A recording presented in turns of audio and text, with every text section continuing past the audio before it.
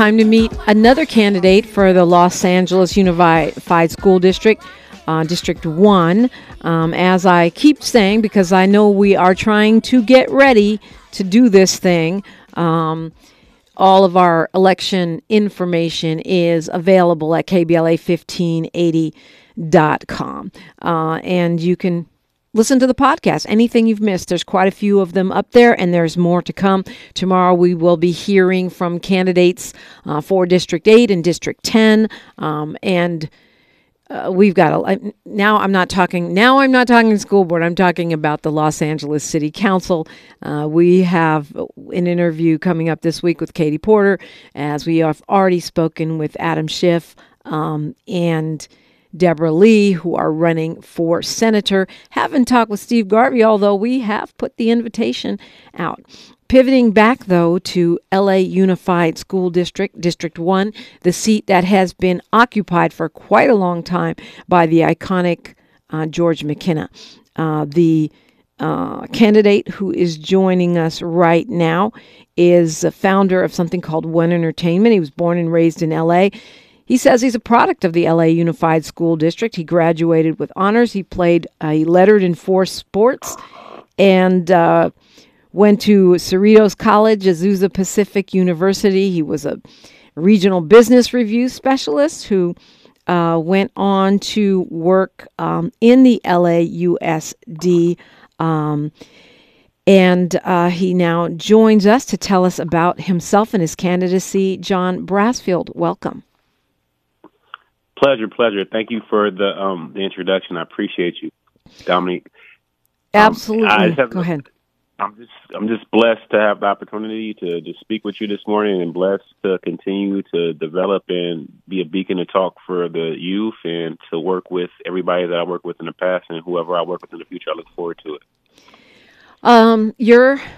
Obviously you have a sports background.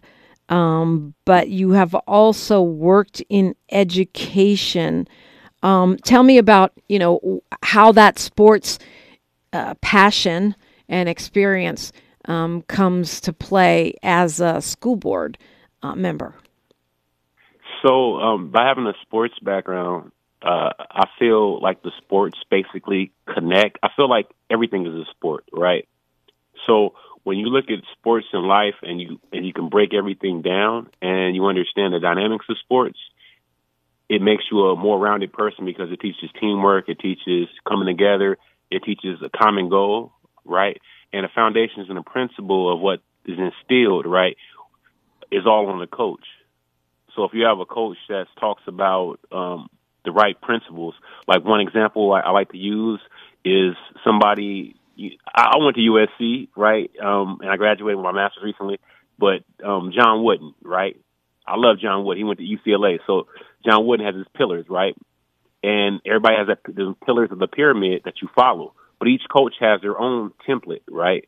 So multiple coaches have their own template, and you have to follow that, right, in order to get along, in order to achieve in life, in order to have great purposes. So I feel like a sports background is great, because when you lose, you learn how to come back again and practice the next day. When you win, you learn how to come back again and practice the next day. And then you learn how to congratulate somebody. You know how to show respect. It's a whole different kind of dynamic. Understood. So you, I'm rushing you a little because I want to make sure you touch on your points here.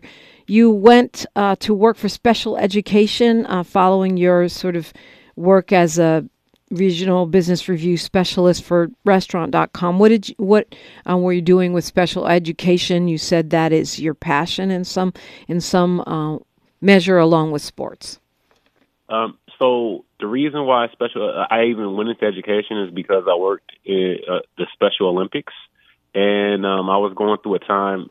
Sometimes you play, sometimes you don't play sports. It goes through that. But what I learned from special education is that people just cared about competing. So when you're in that moment, you got to take the moment all in, right? So just competing becomes the thing, right? Some people don't understand what they have until they don't have it no more. So the most fun you have is, okay, when you practice with your teammates. You had a game when everybody sees you, that's fun. but when you have your teammates with you, when your parents come to practice, or when those little small things, and they made me realize that, and we broke bread together, and it was a whole different kind of feeling by seeing that. So when I was talking about sports, is because some people want to win at all costs, right? And some people just want to compete. And when you compete, the best always comes out. But when at all cost mindset is not what sports is about. So that's what I was talking about. And then special education. I had 15 years with the district in special education. I worked as a baseline. I worked as a 101. Baseline is basically I took care of a classroom. That was my assignment. Then a 101, and then also resource specialist. So basically, I make sure kids that have a harder time on campus are being heard, or being connected, or being accepted, and I make sure everything is okay, and inclusion is basically they're getting a fair shake and a fair place to say and talk to everybody. What do you think is needed right now in the Los Angeles Unified School District? Your bio says you're very pro UTLA. What do you think is the top priority for our children at this point? So the top priority for our students at this point is to change the way that we give the information, because the information is still pertinent. The same information. It's going to be more words we create. It's going to be more information. It's going to be more, but the information that we're giving is pertinent, and it's amazing and it's fantastic. But the thing is how are we delivering it? So now, how can we deliver the message for our new generation can understand it? Because the same things that worked 20 years ago or 30 years ago are not going to work in this time, with technology changing, with the information coming so fast, right? We have this new chat GPT, I believe, right? AI technology. Students will take advantage of that, right? But if they take advantage of it the wrong way, they're not going to learn anything, right? So my thing is that we have to be on top of what we're teaching, and we have to make sure that everybody is getting the right information, but then also we're having career preparation. We're having people work with their hands. Some people like working with their hands. Some people don't want to be on the screens. And then also over-sensibilization, because when you're on a computer too long, you have to take time away from it, right?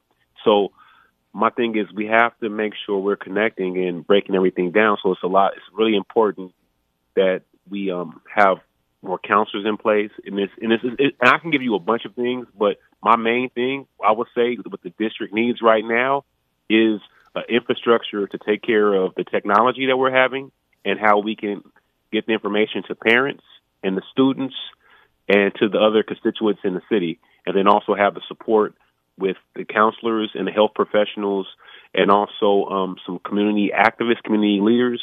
They need to be engaged, and also neighborhood council is going to be a big part in the future. It's already a big part now, but a bigger part. How do you feel about police on campus? So police on campus for me is like, it's two sides, right? So I look at both sides. I see the benefit of police on campus. I see the not so beneficial part. When things, like when people get into it, you got big bodies, you don't know how to deal with those things. That becomes the issue, right? So my thing is that I don't have no problem with police on campus, because I grew up with police on campus myself, right? And I didn't have no problem with them, right? I talked to the officers. One of the officers looked out for me, and so I grew up like that. But some of my friends don't have that same experience that I watched, right? That they came from a different kind of track, right? So, and they didn't talk to the officers like I talk to the officers all the time, and said what's up, and like, cause I really go and say, hey, what's up? How you doing now, sir? Or talk, and some people don't do that. They don't have that kind of relationship. So when people try to typecast, or people feel fearful, because now we don't worry about that in elementary. We don't really worry about, typically in middle school you see it every time, but in high school, big bodies, people get kind of intimidated sometimes because they don't know how to engage with the students. I coach, so I never really have that issue in 27 years. Only seen 3 fights on campus. Me personally, and I broke one of them up, and the other one wasn't really a fight, but they pushing and shoving. They had to call it a fight, I guess. So only 2 fights in 27 years with 2 punches thrown. I'm being real. And so what I'm saying is, I never had to use the police to break up a fight or tell them to calm down, or even with parents, right? So my thing is that getting people to be self-sufficient by using distributive leadership, right? And those principles are going to be taught by this, like having diffusing situations and de-escalating situations. And a lot of people are not trained in that. And every culture is different, right? Right, but at some point you got to vote up or down. You know what I mean? Have them on campus or don't have them on campus. Oh, yeah. So in middle school campuses right now, they have an officer on campus. In middle schools, they have one officer that I'm aware of. And on high school campuses, they have multiple officers that rotate, right? And that right there for me it's okay, because for me, literally the high school that I worked at, which is Hamilton High School, I worked there a few years ago. The officer that works there, everybody liked them. And what about the Black Student Achievement Plan? Where do you fall on that? I follow on it. I'm happy it's starting right now. I wish it would have started 20 years ago. But you know what I mean? So I'm at with it. I'm happy it started. It started 4 years ago. And that's good. And I'm excited for it, right? Okay. I want to make sure I give you a chance here, because we're almost out of time. So John Brasfield, give me your 1-minute pitch. Why should we vote for you for LAUSD District 1? You should vote for me because I'm going to get things done. I'm going to figure out a way regardless of anything. I don't really take no for an answer when it comes down to getting certain things. If somebody tells me no, I figure out a way around it to get what I need to get done. The students are the only reason why I'm doing this anyway. This position is a lot of stress, and if it wasn't for the student, I mean, like this is not like a thing for me to do something. It's just for me because I want to stand up for my students. I want to make sure they're getting what they need. I know a bunch of information. The way I think is a little different dynamic, and I've been through a lot of different experiences. I worked in a lot of different facets in life, and I have a lot of different life experiences and a lot of different people. I'm unlike any other candidate the district has ever had, I believe, when I did my research. So that's it. All right. Well, thank you for joining us. It's John Aaron Brasfield for thecommunity.com, right? John Aaron Brasfield for thecommunity.com. That is correct. All right. Well, thank you for checking in with us. It's a pleasure to talk with you. Thank you so much, Dominique. We've got more candidates, more information.